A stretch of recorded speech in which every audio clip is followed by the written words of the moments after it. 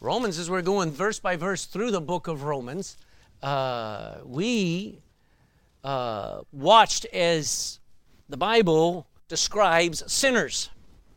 Now, he's mainly describing Gentiles. That's us. But what we're going to see is that nobody escapes the problem with sin. You may not be doing what other people are doing, but your heart has a lot of sin in it. So sin has many faces. There's fornication, as we said last week, covetousness, envy, murder, pride, and 100 more. Sin has lots of different faces. But what we learned last week is sin has two things about it. One is it is an attempt to live without God. It's a decision to turn your back on God and live any way you think you want. And what I remember being a 14, 15, 16-year-old young man was I thought I was living my own life. I thought I was free doing my own things, and I came to find out I was a puppet.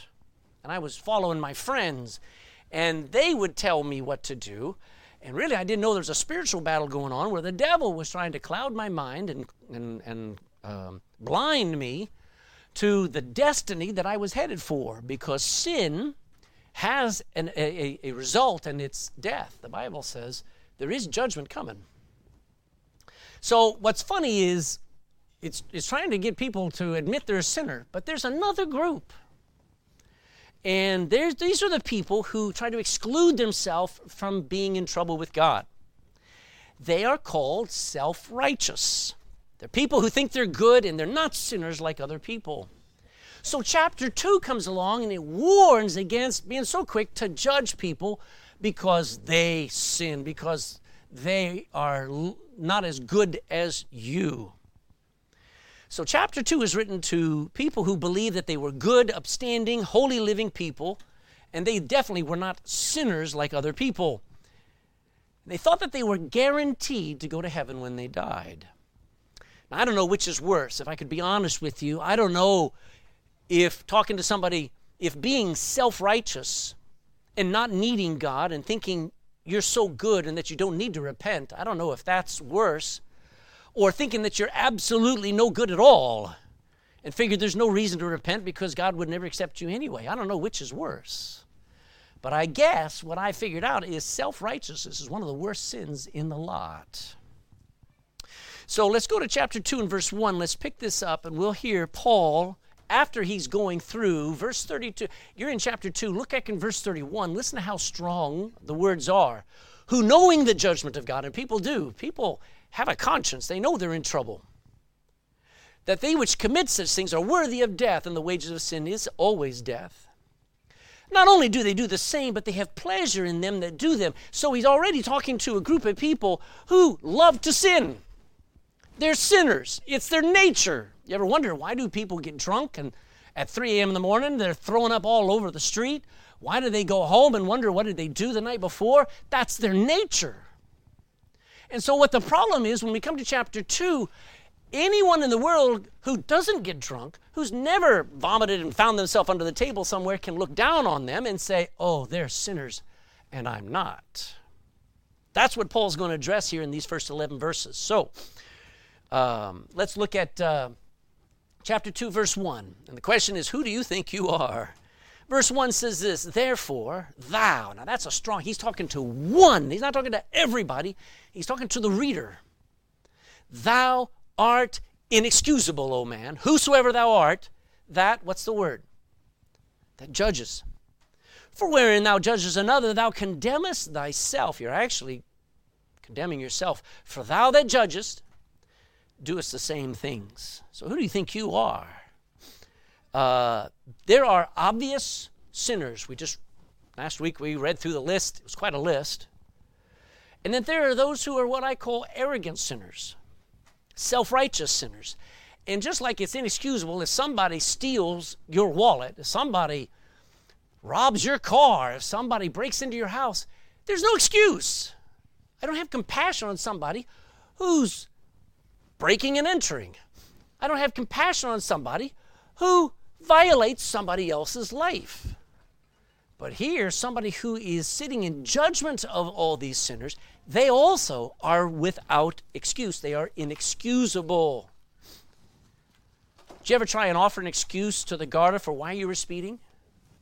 I had a friend who was a sergeant. He just died in the New Jersey police department. He was a state trooper, which meant this. He was on the highways to stop speeders. So he'd be driving along and he'd turn around and turn on the lights and he'd go pull them off. The most fun time was listen to everybody's excuse of why they were speeding. But he had one time where he said, I threw up my hands.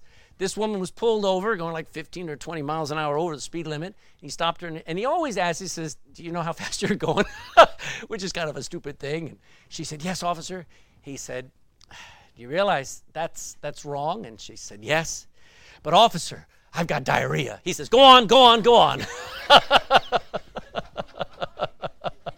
She had an excuse, okay?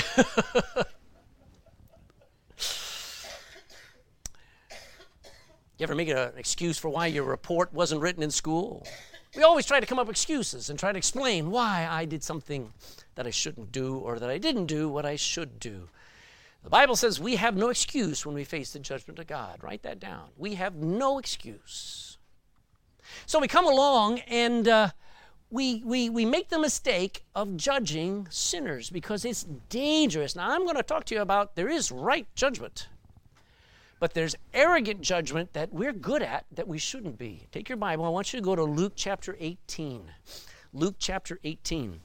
You're in Romans. We'll come back to it, but we got some scriptures to look up this morning. Luke 18, verse 1.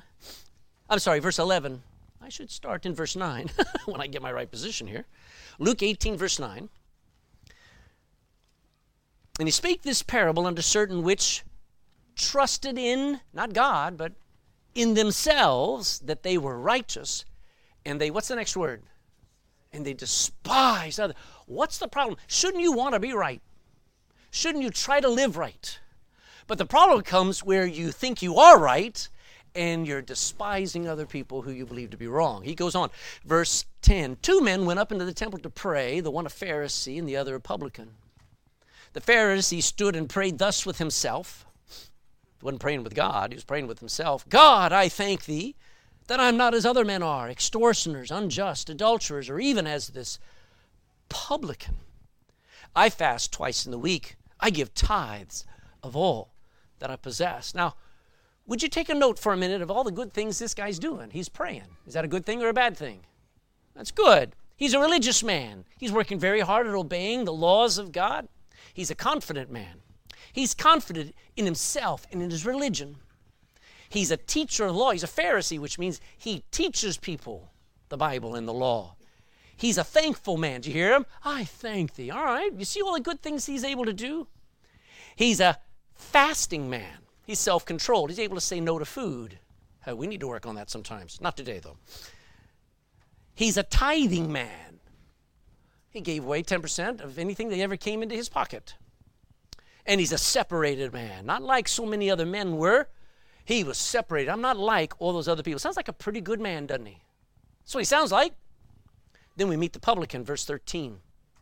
And the publican, standing afar off, would not lift up so much as his eyes unto heaven, but smote upon his breast. I mean, the anguish is so much that he's trying to hurt himself.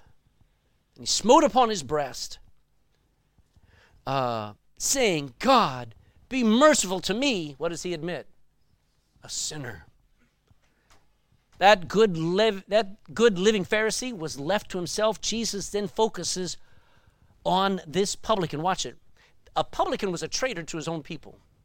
It'd be like living in 1915, and in 1915 going from door to door and collecting taxes to give to the British government.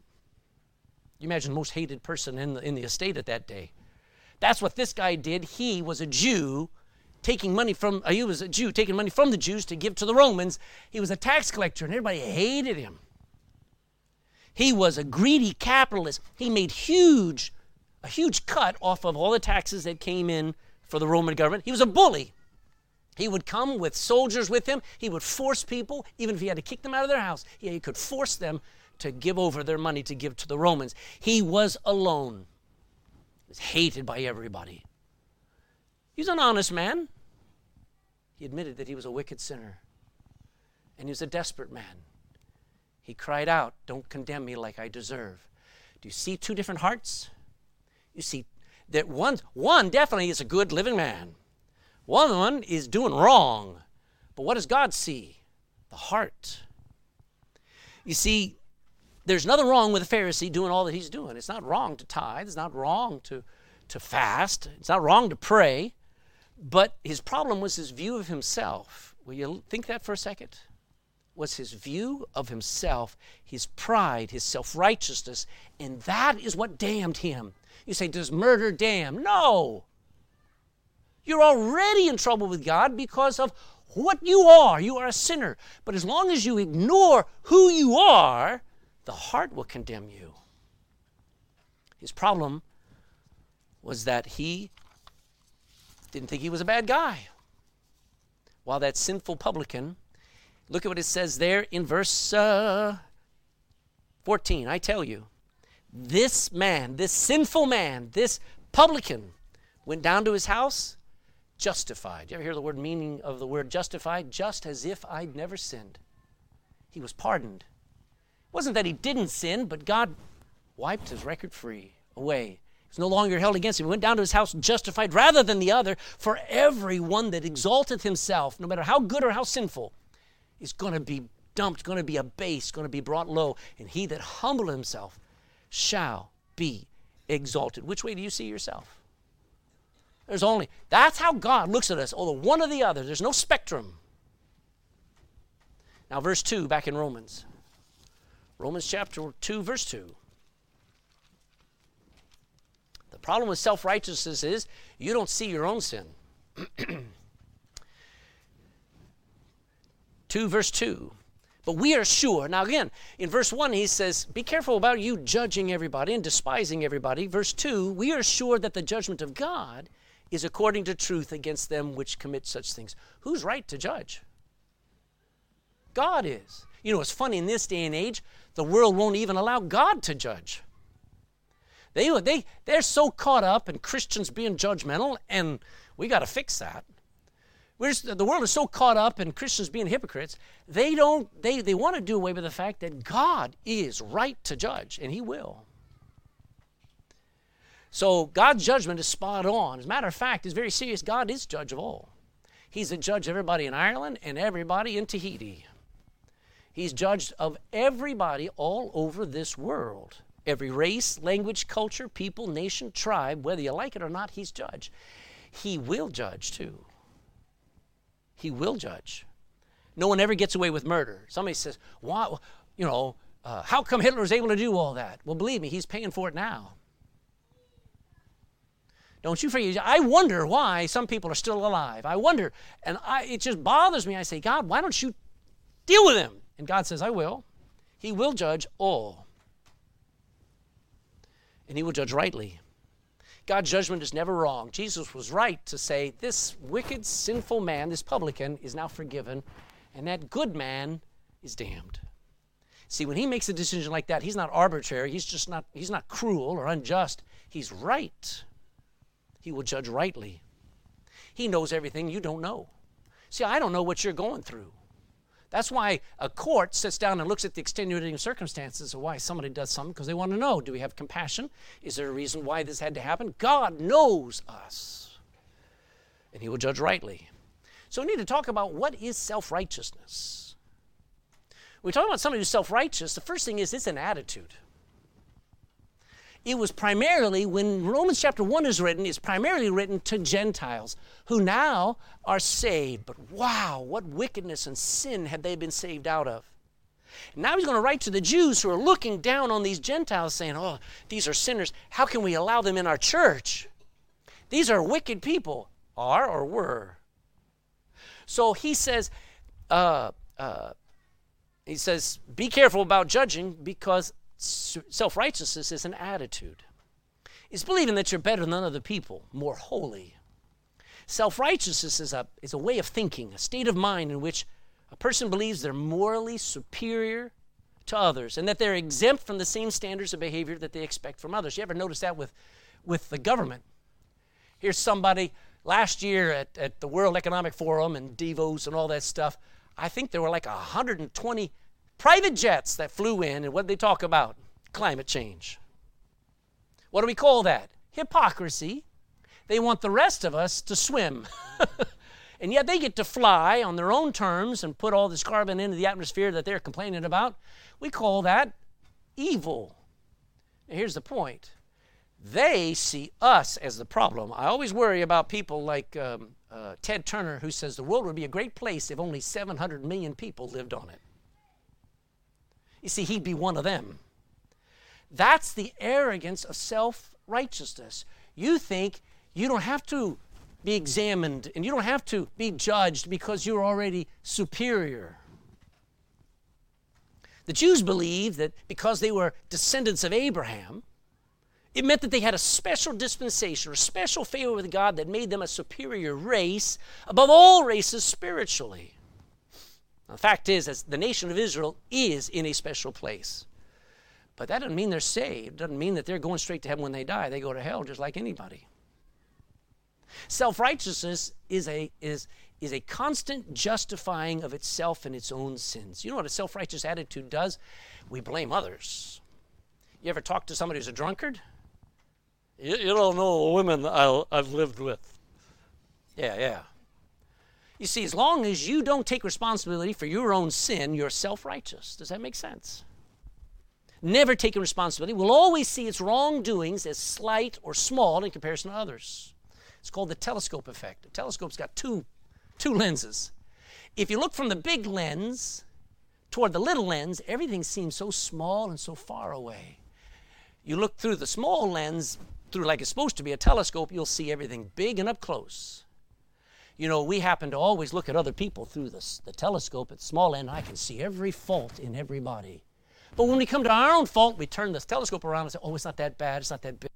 That's self-righteousness. It is pride. It is believing in one's superiority in their talents. Oh, somebody can really play. Oh, somebody's an important person. Oh, somebody gives a lot of money. We can't upset them. That's self-righteousness. They're hung up on their beauty, their wealth, their accomplishments, their rank, or their office. They walk around with lofty airs, being distant from most people and often in contempt of others. They're satisfied with themselves and with their ability. You know what honest men are? We know we're a mess. Honest men know we're full of failures, amen? It's a miracle any of us get married because I don't know how a woman overlooks it.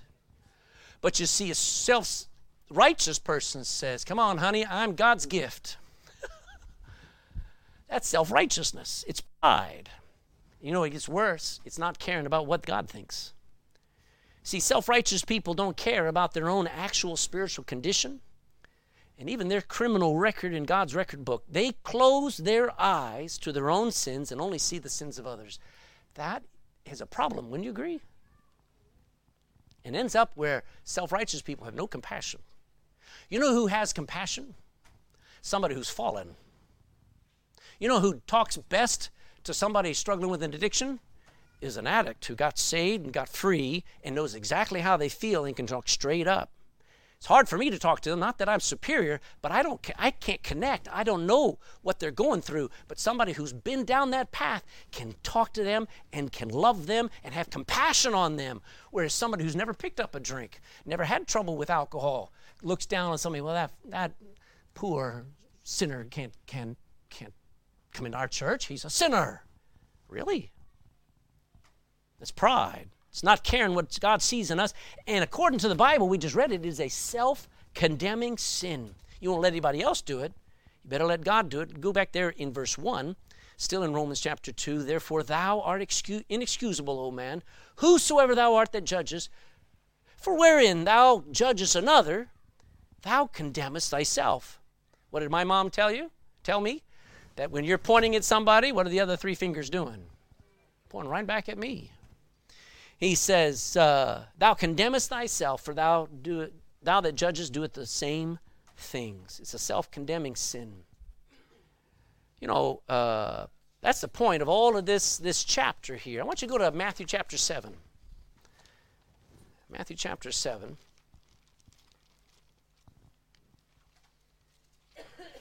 Matthew chapter 7, verse 1. This is the most loved verse in the Bible.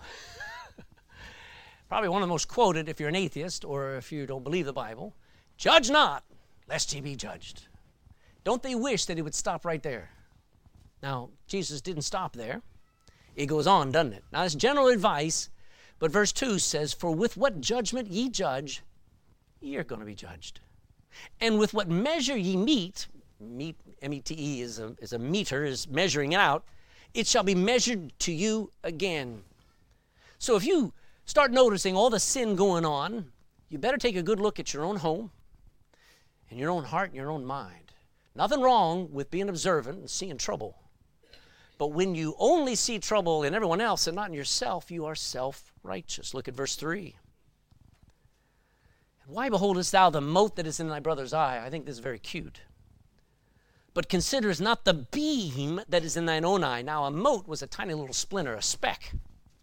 Why are you looking at that speck in thy brother's eye, but you don't consider there's a beam in your own eye? Can you imagine going to a ophthalmologist or an eye doctor or Specsavers, and the guy comes out got this beam sticking in his eye? Or he sees he's got 2 patches on his eyes, and he's feeling around saying, I'll help your eyesight. No, he's got to get his own eyesight fixed before he tries to help yours, amen? He says, verse 4, O how wilt thou say to thy brother, let me pull out the mote out of thine eye, and behold, a beam is in thine own eye. Should you try to help people? Somebody's got a splinter or a speck in their eye, and they say, please, please help. Shouldn't you try to help them? Somebody's struggling with bitterness, somebody's struggling with pornography, somebody's struggling with drink or drugs. Shouldn't you help them? But despising them is the problem. And thinking that you're not like them is the problem. And that's what, because the Jews had this idea, we're not like Gentiles. Really? Your skin is different color, your size, shape, your nose may be all different, but your heart is the same. Amen? So, verse 5 says, thou hypocrite. Who's talking there? Who calls judges, people who judge other people and despise other people, who calls them hypocrite? These are the words of Jesus. Thou hypocrite. First cast out the beam out of thine own eye, and then thou shalt see clearly to cast out the mote out of thy brother's eye. So yes, we should judge. I should be able to see where the problem is. I should be able to help them. But I must first look at myself. So go to Matthew chapter 23. Matthew chapter 23 now. There are loads of examples of self-righteous people in the Bible. I'll mention just a few here. Matthew 23:25. Matthew 23:25. Woe unto you, scribes and Pharisees, hypocrites, for you make clean the outside of the cup of the platter and of the platter, but within they are full of extortion and excess. You ever gone over to the sink and pulled a cup out of the draining rack, and it's beautiful clean on the outside, and you look inside and there's something growing? You see, it's deceptive on the outside.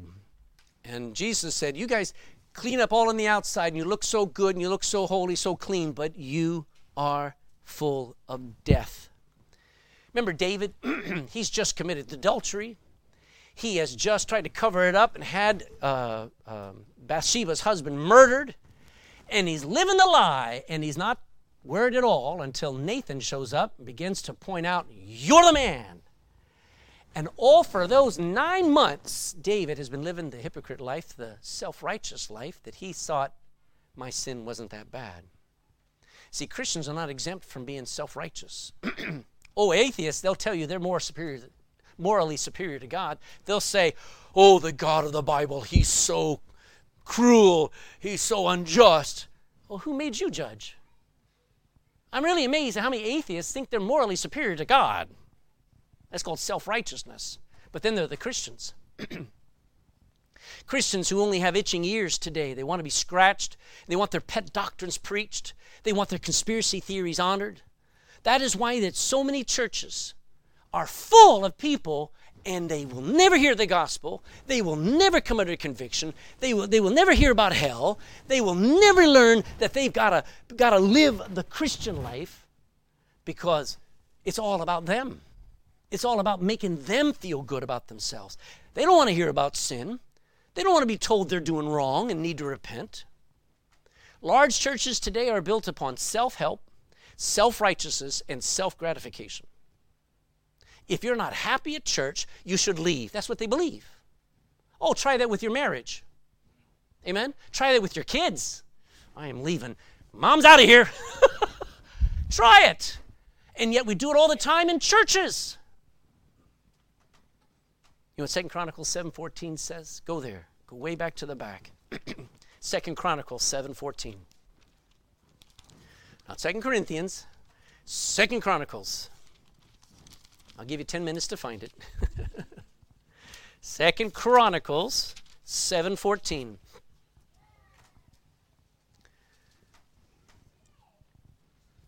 Second Chronicles 7:14.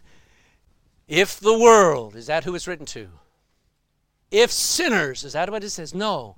If my people, which are called by my name, forget about everyone else. If my people shall humble themselves and pray, watch that word humble, and seek my face. Figure out, you haven't even looking at his face. You haven't even looking at his direction. You've been looking at the world. If they will seek my face and, what's the word? Turn from their wicked ways. Then will I hear from heaven, will forgive their sin, will heal their land. Christians, God's people, we get so enamored by the world, we think the more sin we tolerate, the more sin we get involved in, and we think it's okay, and it's okay. And God's crying out, you've walked away from me, and you don't even care. Folks, he comes up to verse 3 back there in Romans chapter 2, verse 3. He says, worry about your attitude, dear Christian and friend listening. Romans chapter 2 and verse 3. And thinkest thou this, O man, that judges them which do such things? The list in chapter 1 is pretty extensive. You're judging all them that do such things, and doest the same, and that thou shalt escape the judgment of God?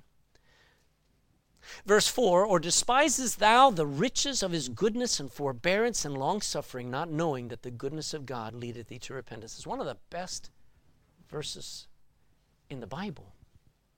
Why? Because God's goodness towards you is so undeserved. And just because he hasn't killed you yet doesn't mean that he approves of what you're doing. It's just God being kind.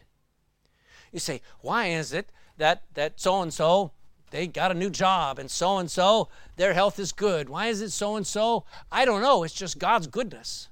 But I think God's being good to you too. So worry about your attitude towards people who sin. Now, I understand being disgusted at sin. I understand that. Better be careful about being disgusted at sinners. But for the grace of God, that could be you. Amen. We should not ever be comfortable with sin going on around us. But how do you view people who live in rebellion to God? Don't just pity. Love them. Jesus loved sinners, didn't he? Publicans and harlots. It's easy to decide that sinners deserve God's judgment. Well, what about yourself? You've probably convinced yourself you're different than others. You probably do all the same things they do, just nobody knows about it, or you do it to a different degree.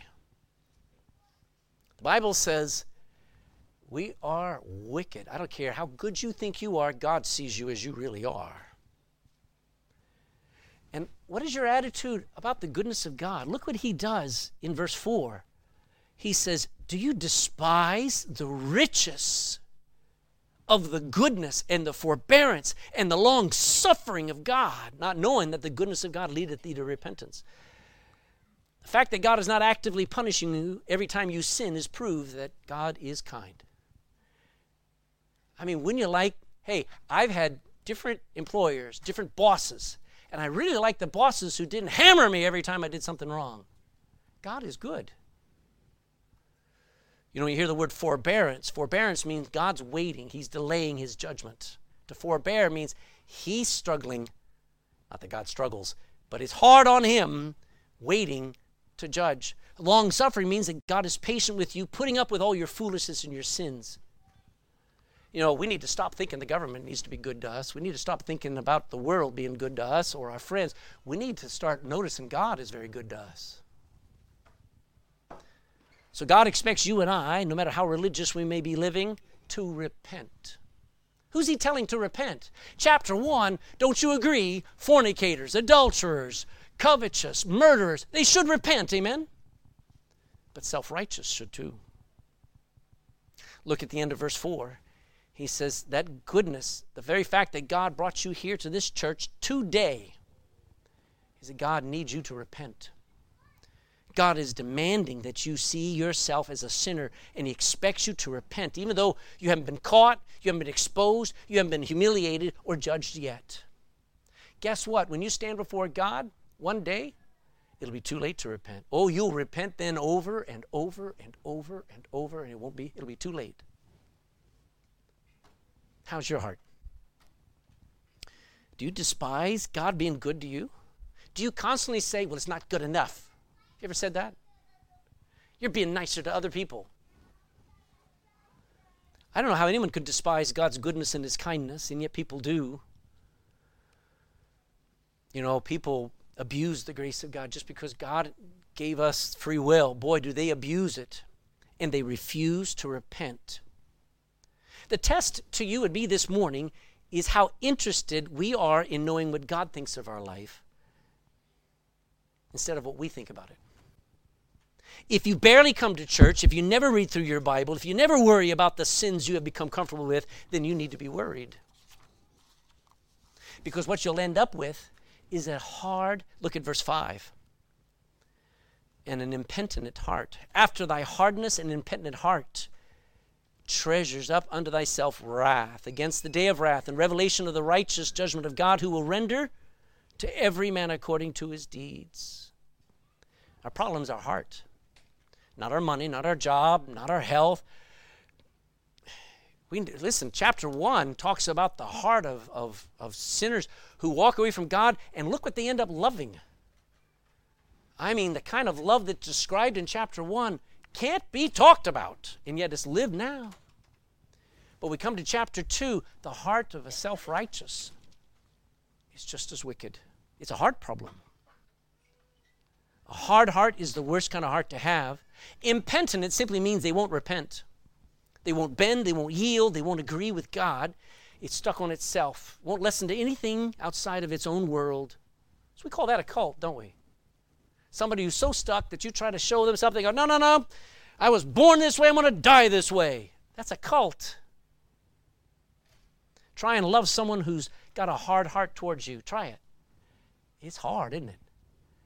That's why God, he finds it hard to love. He does, but he's finding it hard to love, and somebody's got a hard heart towards him. By the way, a hard heart only grows harder the longer you go without repenting.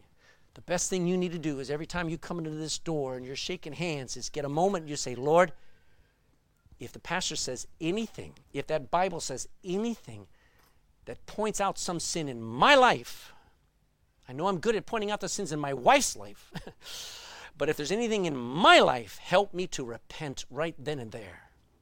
That's what you pray. Because why else do we come to church? Except to keep our hearts soft. There may come a time, and God warns about it, there may come a time where you won't be able to repent.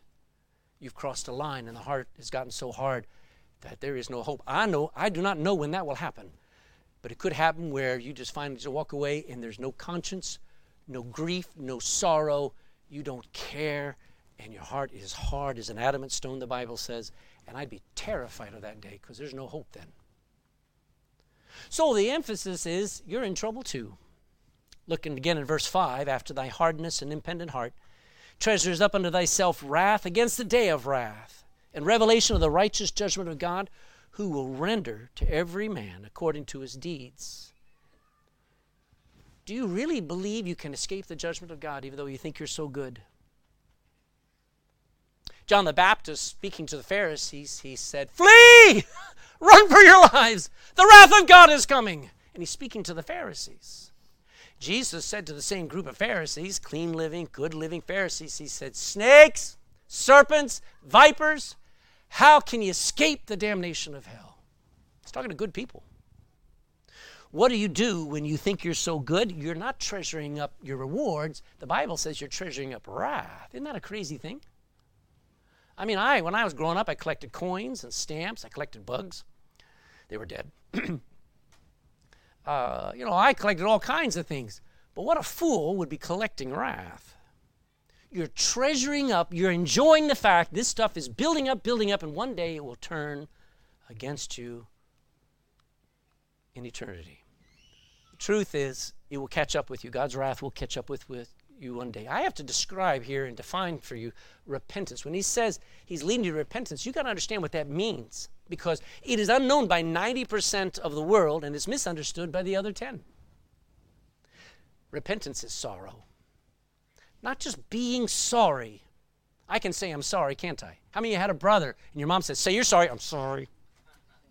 Until next time. It is sorrow for what you've done against God's laws, against people, against yourself.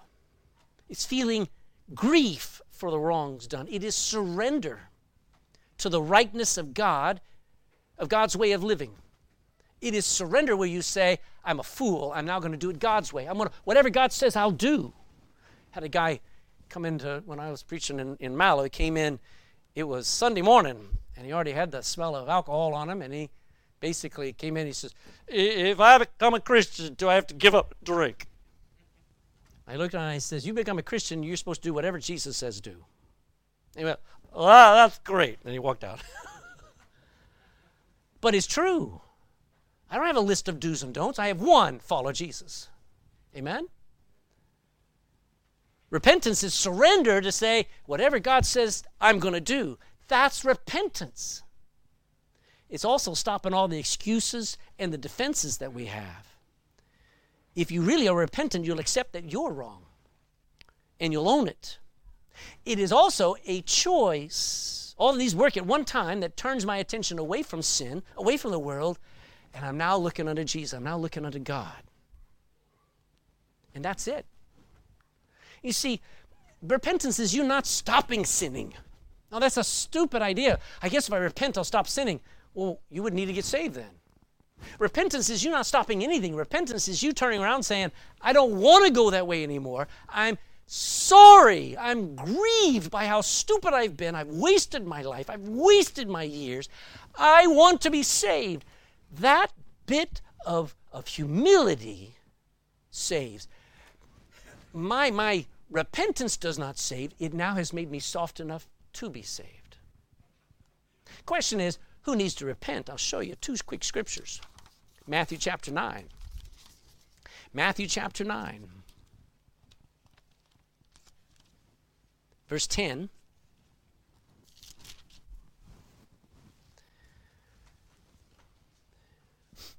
Matthew 9 in verse 10. It came to pass as Jesus sat at meat in the house. I want you to go back to verse 9. I want you to see whose house he's in. Verse 9 says, and as Jesus passed forth from thence, he saw a man named Matthew. What was Matthew?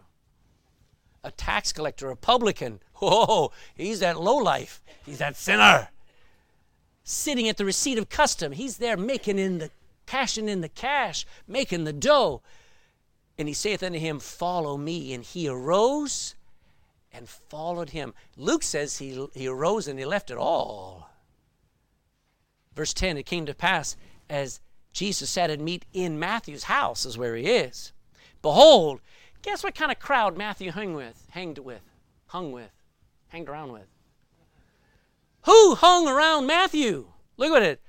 Other publicans and sinners came and sat down with him and his disciples. And when the Pharisees saw it, they said unto his disciples, why eateth your master with publicans and sinners? He's in their midst. Verse 12, when Jesus heard that, he can hear a whisper. He said unto them, they that be whole, they that are healthy, need not a physician, but they that are sick. But go ye and learn what that scripture meaneth. I will have mercy. I want to have mercy. I don't want sacrifice. I don't want all the lambs and the the goats and the oxen. For I am not come to call the righteous, but sinners to repentance. Jesus said, these are the people I came to save. Isn't that cool? Now, I got news for you. If you got a new Bible, that last few words is missing in it. If you got these newer Bibles, not a new Bible, but a new version of the Bible, they get rid of the word repentance. God calls sinners to repent. The answer is the sick soul needs to repent.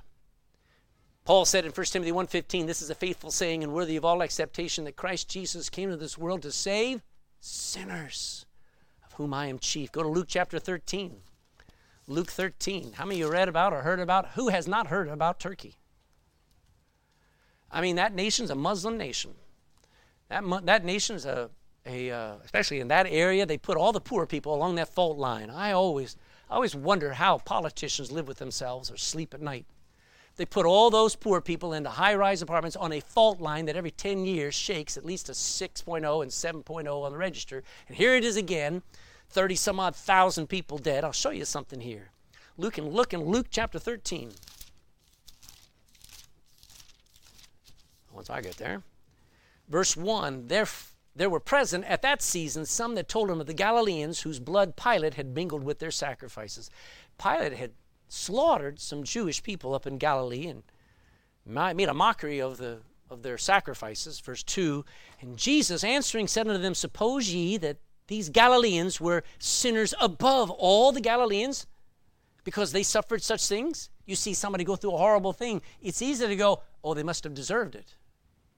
Verse 3, I tell you, nay, but except ye repent. He's talking to the people who had not been affected by that disaster. He said, except ye repent, ye shall all likewise perish horribly. Verse 4, or those 18 upon whom the tower of Siloam fell and slew them.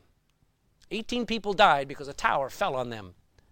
Think ye that they were sinners above all men that dwelt in Jerusalem? Do you think those 30-some-odd thousand people who died over there in Turkey and Syria were sinners worse than you? You better get that fixed. Because it's easy to go, I wonder if they deserved it. The truth is, we all deserve it.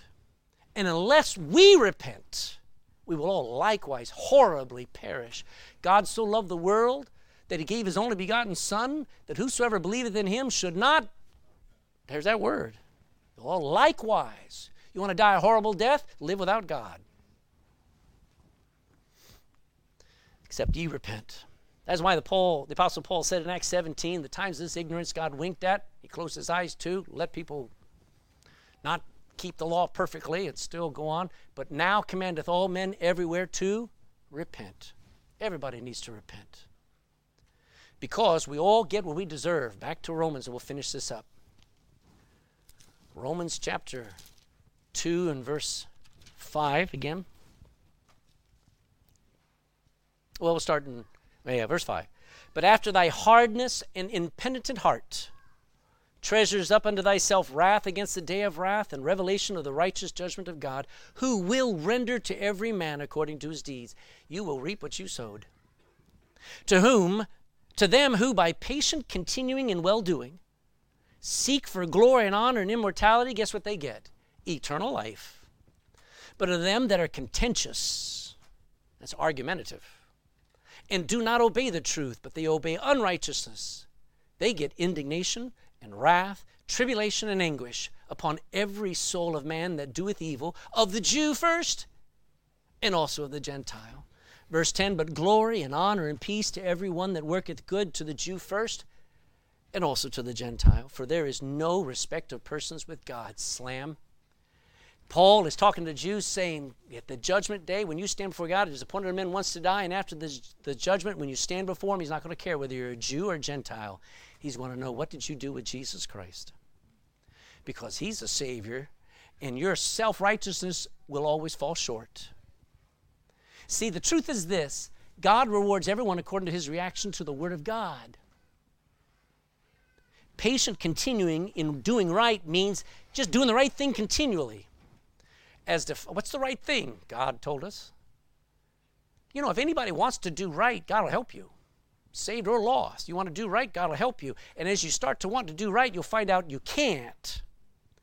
And then God will show you a verse that says, by his stripes we're healed. You see, when you start to go through the Bible, you'll go through a cycle, you'll go through different seasons in your life, and you'll be so self-righteous thinking, oh, I'm a good person. Look, I do this and I do that. And then you'll read through and you go, oh, I'm a bad person. Boy, I can't do this and I can't do that. And you go through all that until you finally read through the Bible and you find out Jesus came to die for sinners. And you go, I've been wanting to do right, and I found out I can't until he helps me. And I need to get saved, and that leads to eternal life. Isn't that good? You're not going to ever get the gift of God until you read your Bible. And what is the world removed from its libraries? What is the hardest thing to get people to ever look at? The Bible.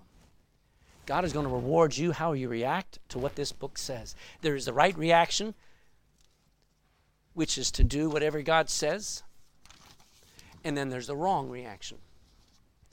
And that is to have contention, to not obey what is true, to obey unrighteousness, sin, and temptation. I'm going to say this. How many of you come every week and sit and hear what you and I are supposed to do and then never do it? That gets us in trouble. Because I'm trying to show you what the Bible says, right? And the Bible tells us what we should do. The Bible says that we're supposed to do X, Y, and Z. When we leave this room, we go outside that door. What are we supposed to say? Amen. So be it. I'm going to do it. Because the wrong reaction gets us in trouble. You ever wonder why there's so much trouble in even Christians' lives? They're arguing with God. He goes on, he says indignation, wrath, tribulation, and anguish. And that's just because you disobeyed God. Not because you're a murderer, but because you turned your back on God and you start to live your own way. That's going to be trouble.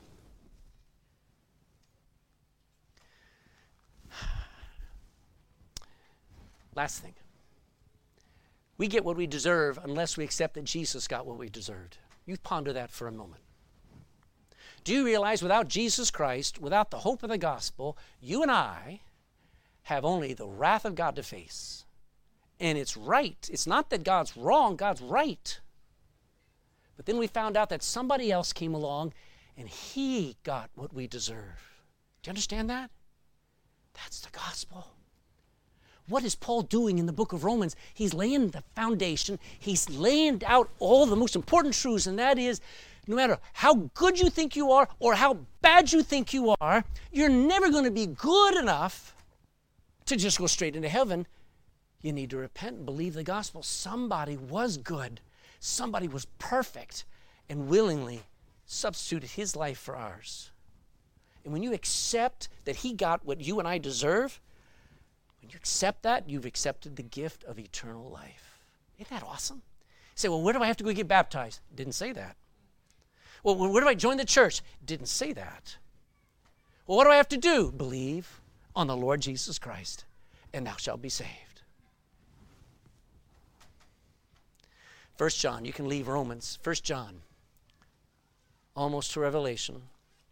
If you get to the maps, you've gone too far. 1 John chapter 2 and verse 1.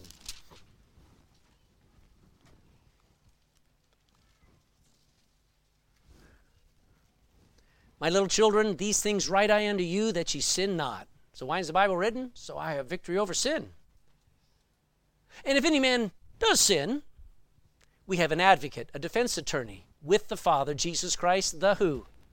The righteous. And he is the propitiation, we'd say the full payment for our sins. Not for somebody else's, but our sins. And not for ours only, but also for the sins of the whole world. Us, pagan, wicked Gentiles, get saved and go right into heaven ahead of all the religious Jews and good living Mormons and holy Catholics. Why? Because he's my propitiation, not my church. He's the reason why I'm forgiven, not my own holiness. You see, the truth is this: good people are not guaranteed a safe place, a place in heaven, because there's none good. Good people are not guaranteed a place in heaven. But us honest sinners, and I'm trying to put you in the same thing. So you've been honest with God, you said, I am a sinner. I mean, I'm a wicked sinner. I mean, I'm a hell-deserving sinner. You start there, you're on your way. honest sinners can jump the queue and go straight in. Isn't that cool? I love jumping the queue. I hate coming to some place and there's 55 people ahead of me. And then somebody says, oh, save the place, come up here. I love jumping the queue, amen. And I don't have to be good now. I don't have to be as good as a Jew. And the Jews were pretty good living people. Pharisees were especially. I can jump the queue. I can go straight in because of Jesus. Do you understand that? That's where churches have gone wrong. They've made their church the way. They've made their creed the way. They've made their lifestyle the way. No. Jesus is the way. People just need to know that they're in trouble with God. And all it takes is for a sinner, no matter how few sins or how many they're drowning in, if they are tired of sin, if you are tired of living empty, you're looking to your heart and there's no God, there's no joy. You have happiness and you get the drink, you get some money, but it passes like sand through the fingers. If you'd be tired of sin in yourself and you would turn unto Jesus and break down and admit you're wrong and sinful and then ask, guess what? Jesus will save. Dear Christian, we need to examine our heart and make sure we easily repent. We easily repent when we've been shown that we've done wrong. If my people, that's God's people, shall humble themselves and pray and turn from their wicked ways, that's when I'll hear from heaven and I will heal their land. Stand in bound prayer with me, please.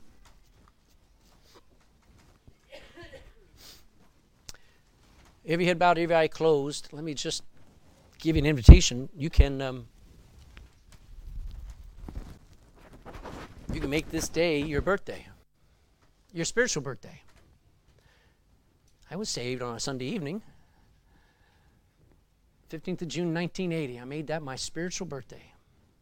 It's far better than your first birthday, because your first birthday, man, gets old. You get old. But your second birthday never gets old. If you'd like to get saved today, all you got to do is talk to God. He's not very far from any one of you. He is kind and good to you, not because he particularly likes you more than anybody else. It's not because he's impressed with you. It's not because he sees all the good in your life. He's being kind and gentle to you because he's waiting for you to repent. I wonder how long he'll wait. I wouldn't push it because God does have a limit. And I wouldn't like to have to do a funeral. I wouldn't like to think that somebody had a chance to get saved and they missed it for the last time today. Say, why do you always push that? Because what else is there? This isn't about theology. This is about Christ and you getting your heart cleansed and washed and starting over with him as your Savior. Father, I pray that you would bless what we've heard today. And we do need to look at our attitude about how we see other people and how we see people sin differently than we do. And it's wrong. And our society needs to be rebuked and all the things that they've gotten comfortable with. But I need to be rebuked. I need to rebuke myself as I read the Bible, all the things that I'm comfortable with. And that I give myself liberty to get away with, that I would never let somebody else get away with. We are hypocrites, Lord. No matter how saved we are, our heart is tending to sin. So may we never look at somebody and despise them. Lord, may we have compassion on them like you've had compassion on us. May we forgive as you have forgiven us. Lord, may we always come with a heart that says, God, whatever you want to deal with me about, do it, and I'll get right, because that's my job. I can't let my heart get hard anymore. I want it to be soft. Because you're worthy, God. You earned my attention. You earned my life, and I give it to you every day. In Jesus' name, amen. We'll sing